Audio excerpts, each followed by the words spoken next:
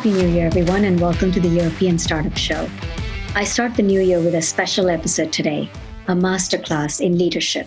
And to talk about this important topic with me is Anthony Deighton, Chief Product Officer at Tamr, Inc.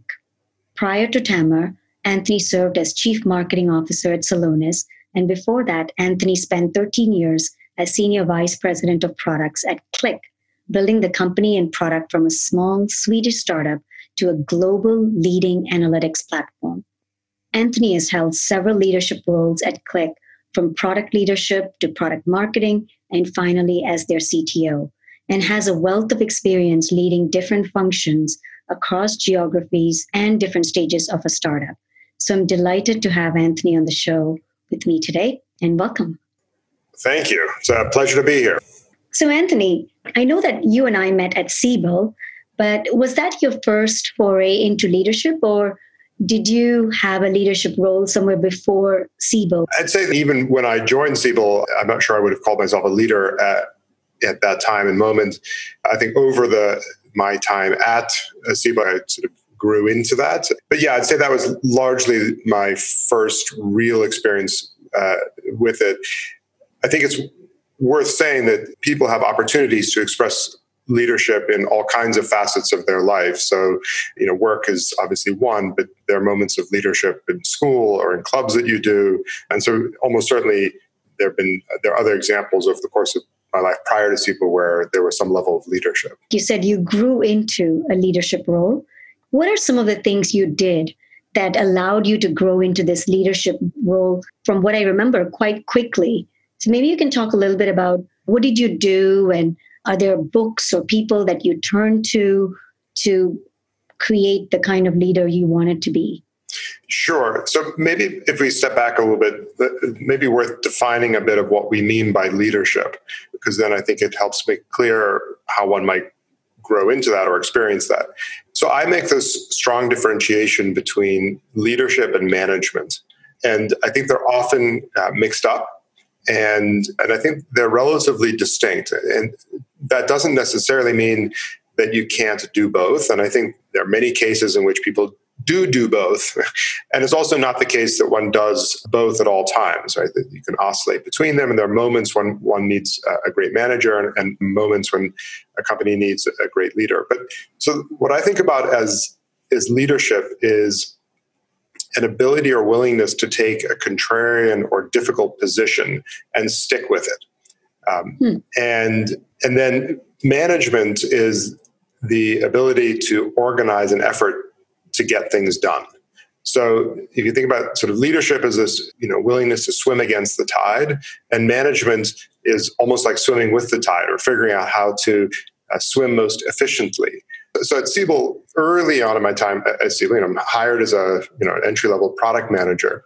I think a lot of what I was doing was management. I was trying to figure out how to operate within the system and operate efficiently within the system and effectively. And oftentimes things like management is really just about working hard. It's about doing more, staying late, these sorts of things.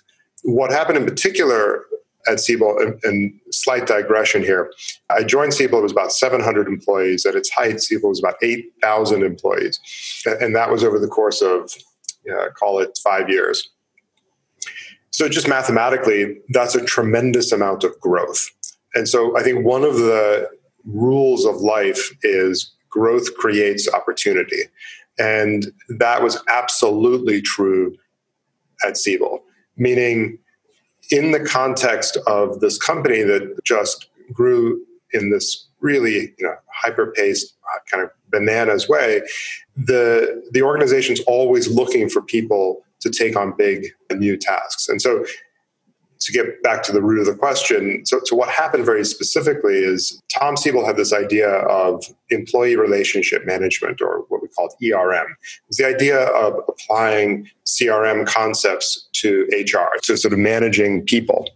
And in typical Siebel fashion, he wanted to sort of create a startup within the context of the broader Siebel. And so I had the opportunity to join that group as we sort of started up this enterprise within Siebel. We had a leader when we started it up, and then after, and her name was Stacy Lawson, and after she left, that leadership opportunity was passed to me. So at its core, it was the growth at Siebel, which opened up this possibility for someone to step in and lead and manage this startup within the broader enterprise. So Siebel at that time was known for CRM. It wasn't known for ERM. ERM was this new thing that they were trying to create, a new idea within. So it was like a startup within a larger context. And I can imagine that most of the revenues were driven by the CRM, not by ERM. So in that context, how did you manage to influence and get support for your ideas, for your team, the resources that you needed? And what are some of the lessons about leadership in that specific role that you feel you've carried on later on? Yeah, so it goes directly to this idea of taking on a contrarian or difficult position. So the leader has to be the advocate for what on its face appears to be a crazy or stupid or certainly contrarian point of view. To your point, in the context of Siebel, where 99% of the revenues come from core CRM, and probably within that come from Salesforce automation, not really CRM.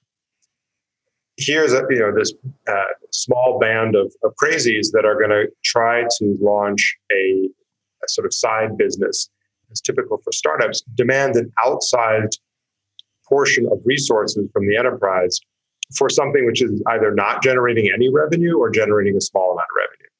And that is sort of the essence of the leader. So this is true in startups as well. So you're going to go and raise capital and get somebody or a group to fund this contrarian idea, something that by its nature hasn't been done because otherwise it wouldn't be a startup, and get them to agree to fund it. So at some level, the only thing you need to do is stay true to this contrarian point of view.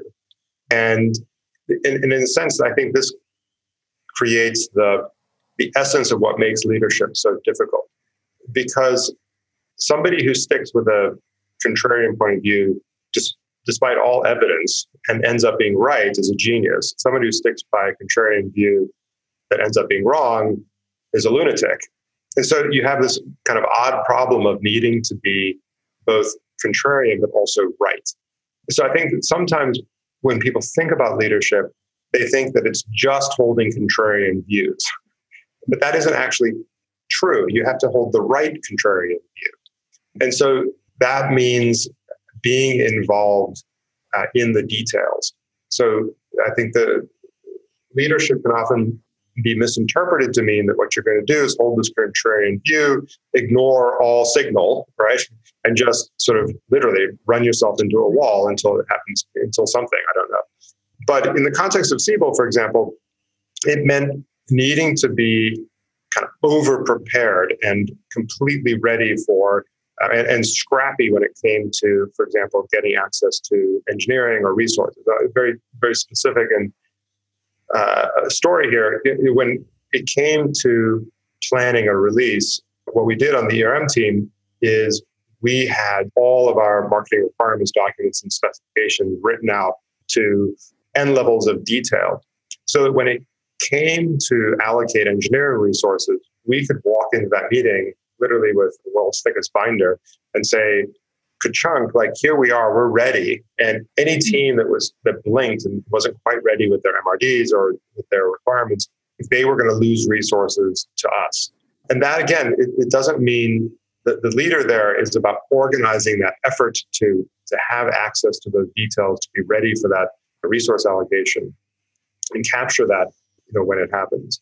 So leadership's not just about holding this contrarian view and not listening.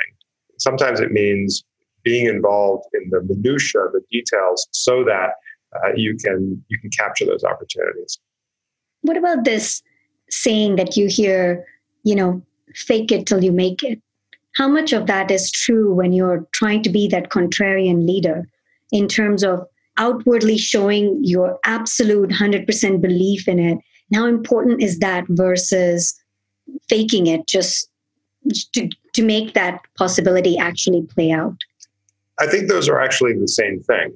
So fake it till you make it is acknowledging this truth, which is, as a leader, you're often asked to take a position that by all rational evidence is not the correct position to take. And then sticking by that position. And then the faking it, I think, is a really interesting choice of words. Fake it doesn't mean lie. It means collect the evidence which does support your position and make that argument as best as you can. The saying isn't yell until you make it, or I can't think of the perfect way of framing it, but meaning it isn't to simply repeat the truth until you make it. It's to come up with the best argument you can make in the context of the data you have to make it.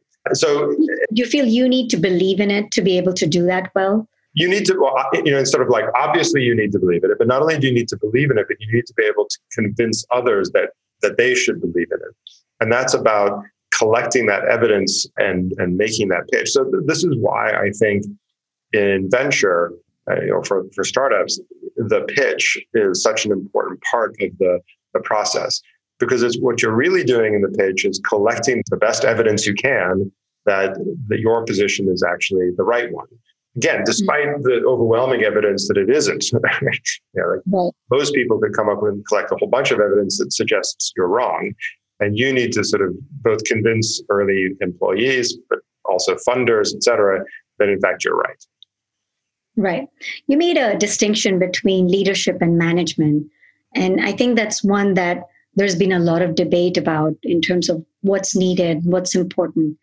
Having been in several companies at various stages in that company's life, what is your view on what's needed in terms of leadership and management, or one versus the other? I think both are very, very important.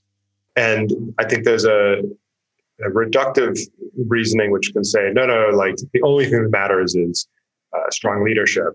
I think, by the way, there are companies and people who sort of excessively believe in management, that we'll simply manage our way.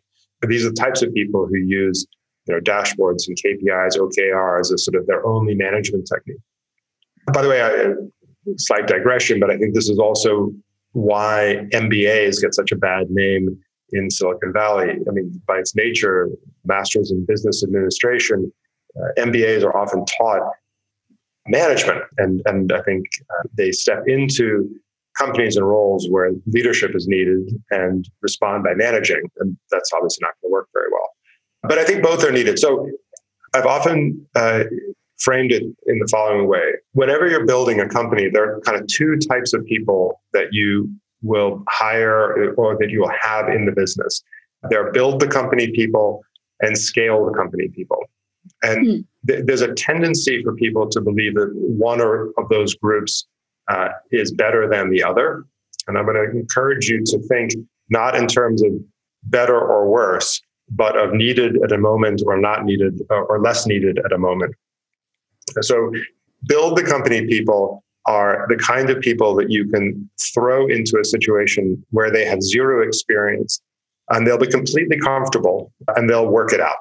No amount of ambiguity is uncomfortable for them. They simply, in some ways, they sort of thrive. But the less that's known about what needs to be done, the better from their perspective. Like, I'll work it out. I'd rather kind of work from first principles. Scale the company people, take something that works really badly and find ways to make it work better. Typically, if you think about a software development process, thinking about something like the agile development model, they're like born agile. Like they just sit and take something that's operating and figure out how to shave 10% off of it, 10% off of it, 10% until it works incredibly well.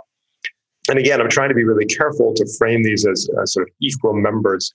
I think early in a company's history, you tend to see more build the company people by their nature.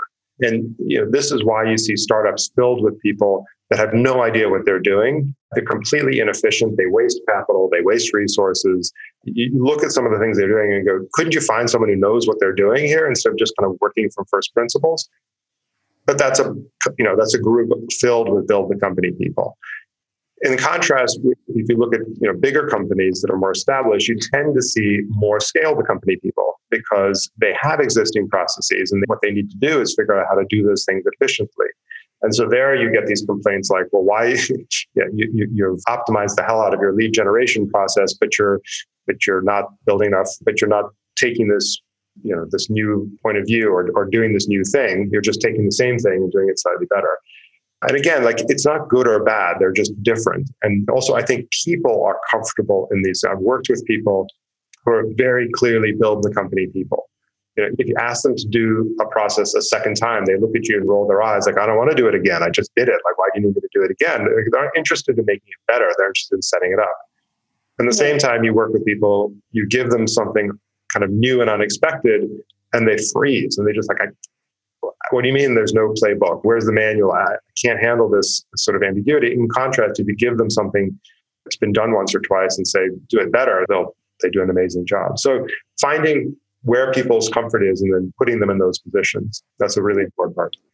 Yeah, I think that brings us to one of my questions around hiring. As a leader, you have to know when you need what, right? One of the things I remember about my time at Siebel working for you is every member of our team were not just people who were smart and driven, but they were also extremely collaborative and supportive.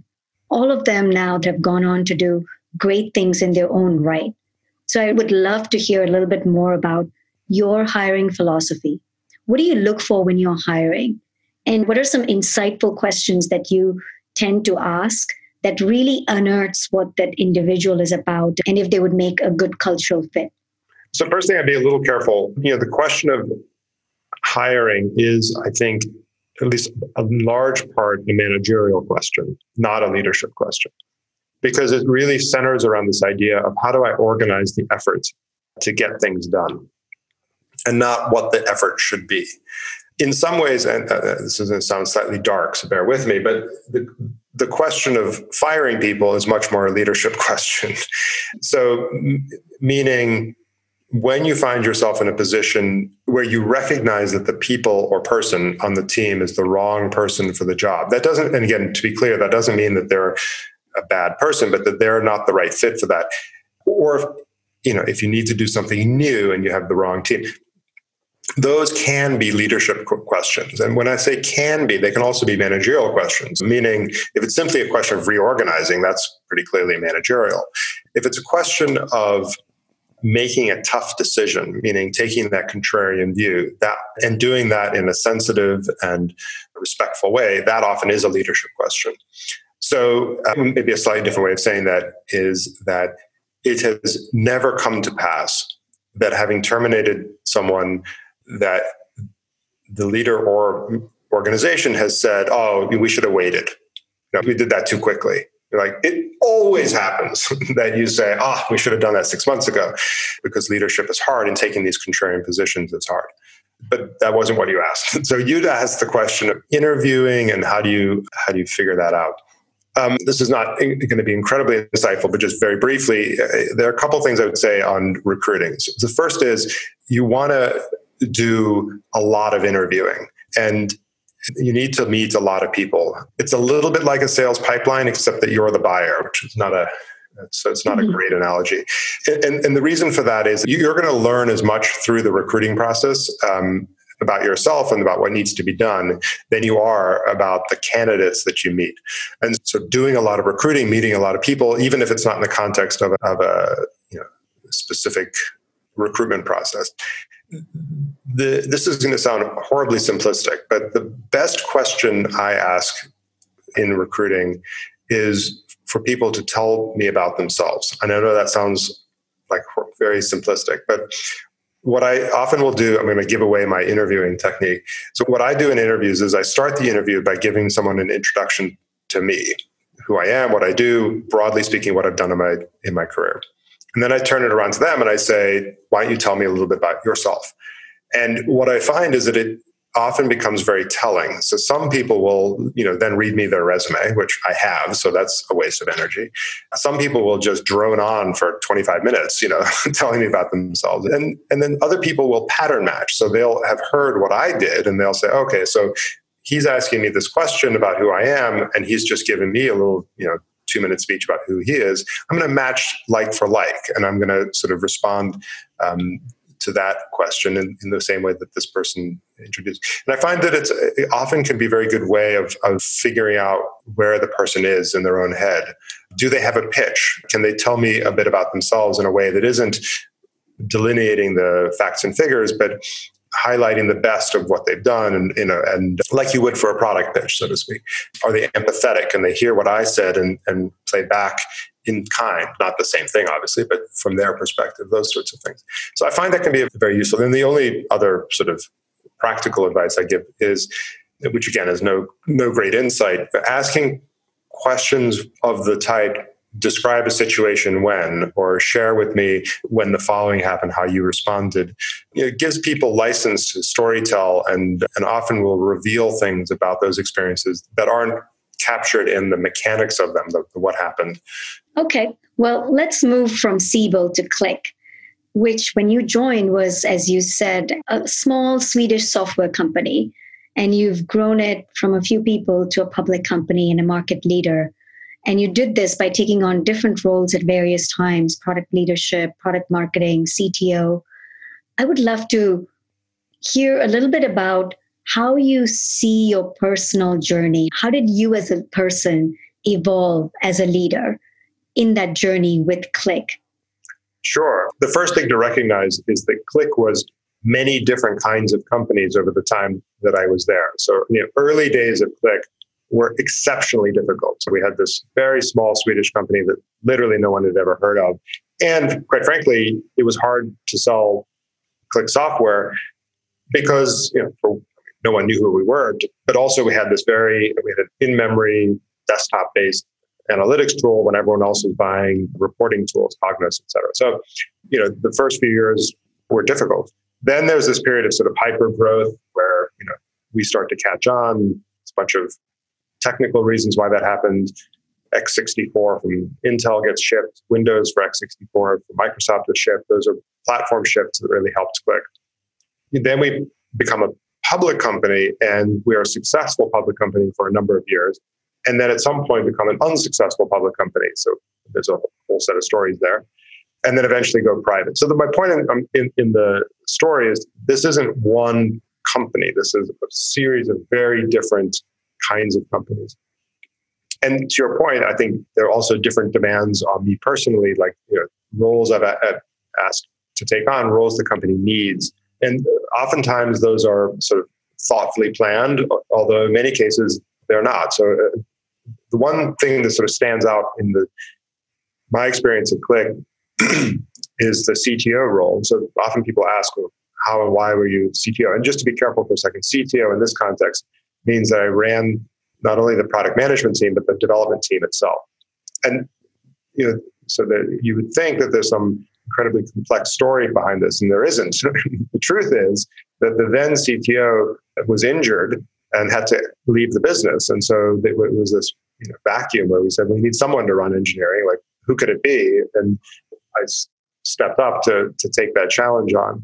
So, and frankly, wasn't particularly good at it. I mean, as quickly as I could, knew I needed to hire somebody who could run the team. So anyway, there's a lot of experiences embedded in the time, but many of them were what I would call managerial experiences, where the task was organizing how we get the effort done. There were some very specific instances of what I would call true leadership. I'm happy to share some of those at the time. Yeah, I would love to hear what are some of those defining moments of leadership that defined your style. So I think it's also a good example of the distinction that I'm trying to draw between leadership and management. So the best example I can share is Qlik. The original product was Qlik View, which started as a desktop product, became a server product, et cetera. And after we went, or actually right around the time we were going public, the there's this competitor that starts up in Tableau. And I think it's fair to say that Tableau's product was very basic relative to Qlik, or QlikView to be very precise. QlikView was a very sophisticated tool. Tableau was a very basic tool, much easier to use, much less capable, but easier to use. And so this is a good story of sort of leadership failure and success. So the failure was we were going public in 2010. And rather than take on the Tableau threat directly, and in a sense, validate the threat right around the time we're going public, we chose to bury our heads in the sand and avoid the threat. So that we got ourselves to a point a year or two after we've been public when, having ignored the threat, it was acute and needed to be addressed. And that began an effort where we built what we think of today as Qlik Sense, which is a radical rethink of Qlik's product from the perspective of making it mobile first, easy to use, et cetera. Now, when we built Qlik Sense, this is a perfect example of needing to lead, because what it required us to do is to look our leading product, QlikView, in the eye and say, we need to reinvent ourselves and build this wholly new vision for what the product can do. And most people in the company, and maybe even outside, and certainly many customers said, absolutely not. What I want is more QlikView. And that was certainly the managerially correct answer, is to keep building QlikView. And instead, what we needed to do is over-allocate resources to building Qlik Sense.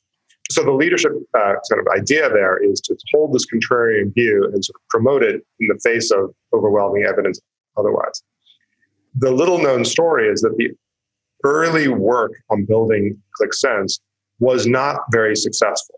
So early versions were barely held together, would be a nice way of saying it. There were lots of sort of both engineering and product management mistakes that were made as we built out early versions of Qlik Sense. And the managerially correct answer to this problem would have been to abandon the effort and build another version of QlikView. But this also gets to the point about sometimes leadership is about being in the details. So I was installing early versions of Qlik Sense and using them literally on a daily basis, and had a very good handle the reality of the development process. So it went off the rails for a period. We worked hard to get it back on the rails. And then I had to be involved enough with the details to know that, in fact, we were going to get to the finish line and be able to ship a GA version, commercially available version of Qlik Sense. So that when the managers, so to speak, came and said, we got to just cancel, we got to cut bait, cancel this project and ship another version of QlikView, I could have the ability to say, actually, I've sort of seen the details and I know that we can get this thing over the finish line and then actually get that done. It was absolutely an effort that could have gone either way. It was either going to be successful or an abject failure. And it certainly was taking a contrarian view. So for me, that was a good example of leadership. And by the way, leadership, another sort of easy way to see if you're in a leadership moment, is if at the point of success, everybody turns backwards and says, "Oh yeah, I saw it all along." Because whenever a startup goes public or gets a big funding round, everybody sort of says, "Well, of course, it's obvious now that was the right decision." And that was certainly true for building Qlik Sense. When we finally did ship, everybody turned around and said, "Well, of course, that was the right thing to do." Perfect sense. I can assure you that at the time, nobody said that. So, and that's sort of the way you were taking a tough leadership position. Well, and it sounds to me like, in addition to believing and taking a tough position, which was contrary to what everybody was saying at that time, you also needed to be in the details and really sure about what was going on so that you could support that process in the early days where there's so much more doubt perhaps than certainty. Yes. And again, I think that sometimes leadership gets misinterpreted to mean pontification, that the essence of leadership is to take a crazy point of view and then just beat on about it. And again, the problem is that sometimes that's successful, that even a terrible dart player will sometimes hit a bullseye. So one needs to be very careful to remember that, leadership is about having conviction on this contrarian view. And then to your point, knowing and understanding the details enough to continuously support it in the face of a bunch of people that are going to tell you that you're wrong. At some point, regardless of how good of a leader you are or not, you need to be a good manager. The management aspect is so important. But what if you're not a good manager? What should entrepreneurs do? They should almost certainly hire good managers and then get out of their way. And there are plenty of good examples of this. If you look at the history of startups, of startup leaders recognizing that and hiring to fill that gap.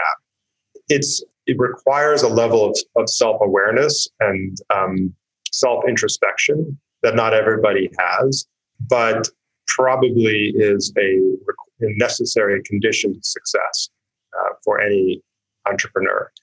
It is, I think, also possible to train oneself, certainly to be a better manager if you can't necessarily be a great manager. So there's a reason that there is an MBA program, meaning there's a set of classwork that one can do to be a manager.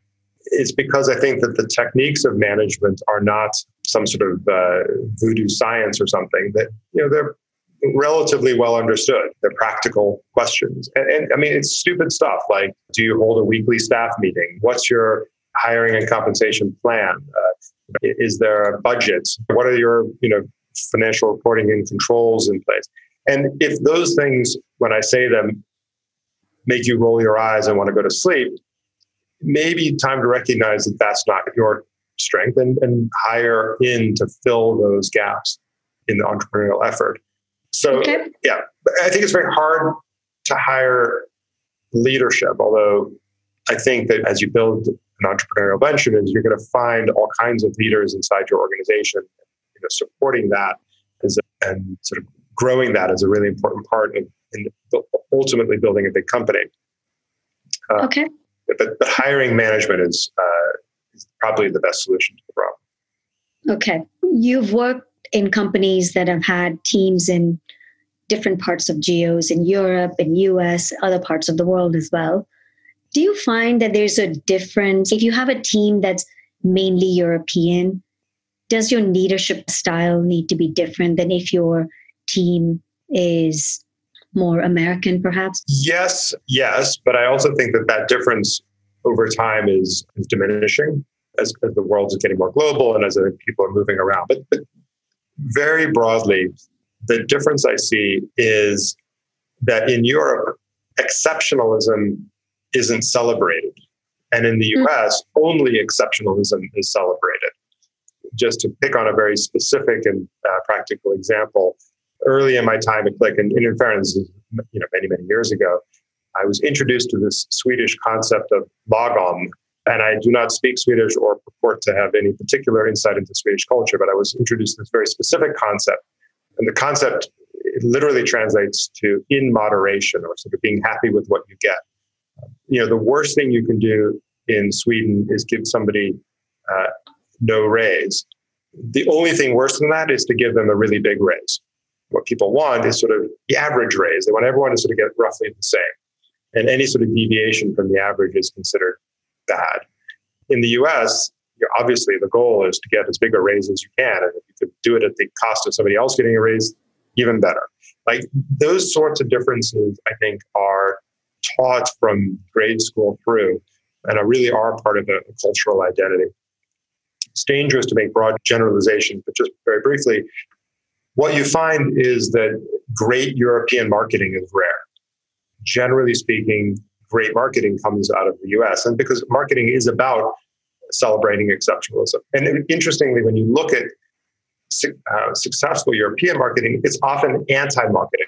So, think about Volkswagen Fahrvergnügen, which is sort of like a driving pleasure, right? Or even another VW example is Think Small. Now, these are sort of anti-campaigns. And, the US is, much more straightforward sort of exceptionalism. Again, which isn't to say you can't do obviously great marketing in Europe. It's just that it's not built into the cultural identity. That leads me into another question around performance management and nurturing talent. And what, in your mind, differentiates good leaders from bad ones in terms of how they conduct performance reviews, especially given some of these nuances that you talk about by function or by geo, where there's a cultural element to it as well? Sure. And again, this is a good moment to sort of point out the difference between leadership and management. A lot of the performance management task is really a managerial task. And it's the mechanics of, is there a system by which we evaluate performance and that we compensate for it? How do we think about hiring and firing, that sort of process of the employee life cycle? Those are managerial questions. The leadership questions are questions of equity, fairness, doing the right thing versus the expedient thing. And again, those are often questions that take a contrarian view. So the leadership problem, for example, in a performance review, the simple thing to do is to leave well enough alone. You have somebody in a role, they're doing an adequate job, but they're not wildly happy. You're not wildly happy with them, but no one's getting hurt. You leave that alone, right? No, the leadership thing to do in that situation is to take the tough position and saying, we as an organization can do better, and that person can do better. They can do better in their job, in their life. They will be more successful in a different job, in a different role, maybe even at a different company. Again, the simple thing to do in the context of them just taking pay or bonuses is to say, we're just going to give everyone roughly the same bonus or something. And the leadership thing to do is to create some dispersion, some variance in that, so that you can communicate where people are really being successful and not. The point I'm trying to get to is leadership is about doing the right thing and standing up for principles of fairness. Another example, just to make it more relevant in the moment, there's a tendency to hire people that look like the people who you are or that exist in your company already. And managerially, it often fits nicely into the system. Like you do these interviews for culture and fit, and really what you're interviewing for is, does this person look like the people we've already hired? The tough contrarian leadership position is to go find people that challenge the organization, that think differently, that have different backgrounds and points of view, that often can be expressed as different gender or ethnic backgrounds that don't fit with the predominant type of the organization. That's a good distinction of the sort of leadership versus management. Oftentimes, these questions of performance management the assumption is that just good management will get you there. And hopefully what I'm pointing out is that it needs to be a combination of, obviously, there needs to be a system, there needs to be good management, but there also needs to be often opportunities for strong leadership. And I think that idea of leadership, performance, and doing the right thing, I don't think there's ever been a more important time to demonstrate that as it is today, where you have this pandemic and probably every company is struggling with how to balance the needs of their employees on one side, the needs even of their customers who are probably struggling, and then your own objectives and business goals. What do good leaders do here? Or what kind of advice would you give to people in this situation about leadership? So I think thinking deeply about what the contrarian positions one holds are. And sometimes I think, even though it sounds a little odd, it's sometimes helpful to actually write these things down. It doesn't necessarily mean that you need to publish them, on a blog or something. Not all writing needs to be public. But there's a sort of power in committing it to paper. I think sometimes there's a sense that, I know my principles, I have them in my head. And then you actually go to write them down and you find that maybe you know them a little less well than you thought you did. So spending the time to be precise about things and documenting them and writing them down. Again, even if you only keep it for yourself. And I think your point is well taken, that in the context of the current environment where everything is stressed and nobody is happy and no employee is like excited to come to work because work means going to your living room or something, and customers are struggling to buy and justify purchases and things like in the context of all of that, having some true north, having some sense of the principles that matter to you, hopefully would force you in a position of making decisions sooner than you might have otherwise, and find more moments to demonstrate leadership. That's the most positive hope I can have for the current pandemic environment. And before I go into this rapid round, is there anything you would give as advice to your younger self about leadership, or just entrepreneurs that are at various stages in their journey, leading their company and their vision? If I gave any advice to my younger self or to an entrepreneur, I think there's this feeling that leadership is good and righteous and fulfilling. Managerial stuff is boring and busy work. And the truth is almost backwards. Leadership is hard, like really hard. It means standing up in the face of a bunch of people who tell you you're wrong and needing to hold an opposite position. And managerial stuff is often quite easy. As I said, you can freaking go to school for it. It's not that hard. So you read the book, do the stuff, you'll be all right. And my experience of entrepreneurs and having worked with them, talked to them, et cetera, I think the common refrain I hear that they didn't realize how hard the leadership thing was. And maybe, I'm not sure they would say this, but or how easy the managerial thing is. And I think as a young person starting a career in tech, I think I probably underestimated and discounted the challenge of leadership. And it's easy when you look at a CEO, you point fingers at a Tom Siebel and say, "Why is he doing that?" Whatever. Right. And to not recognize how, to be on the opposite end of that contrarian view and hold the position which is obvious, of course, and not realize how hard it is to be that leader and to stick one's neck out there and hold a different view. Given we're talking about leadership, what do you think is more valuable? Instinct, experience, or data? As it relates to leadership, I think of those, I think that all three are obviously important. I think instinct is almost certainly the best, the leading sort of leadership quality. It's important to sort of recognize where instinct comes from. It's your native reaction against temporary data. As I suggested, leadership needs to be backed up by the details. You need to be involved and understand the data, et cetera. But it is about seeing something different in that signal than most people see. That's what makes it leadership and not management. That is a nice way of summarizing how entrepreneurs should think about leadership in their journey.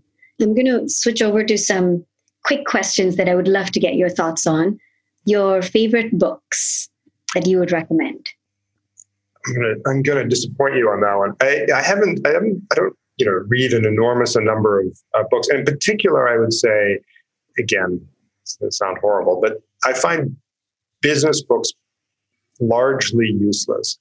And and I should be careful. Like, I think they're like junk food. They're not healthy. They can be tasty. They can be fun to read, but it's rare that you read one that sort of truly advances your thinking. Other than, again, like, it does give you calories. I mean, there's all stuff in there which no one's going to sort of disagree with.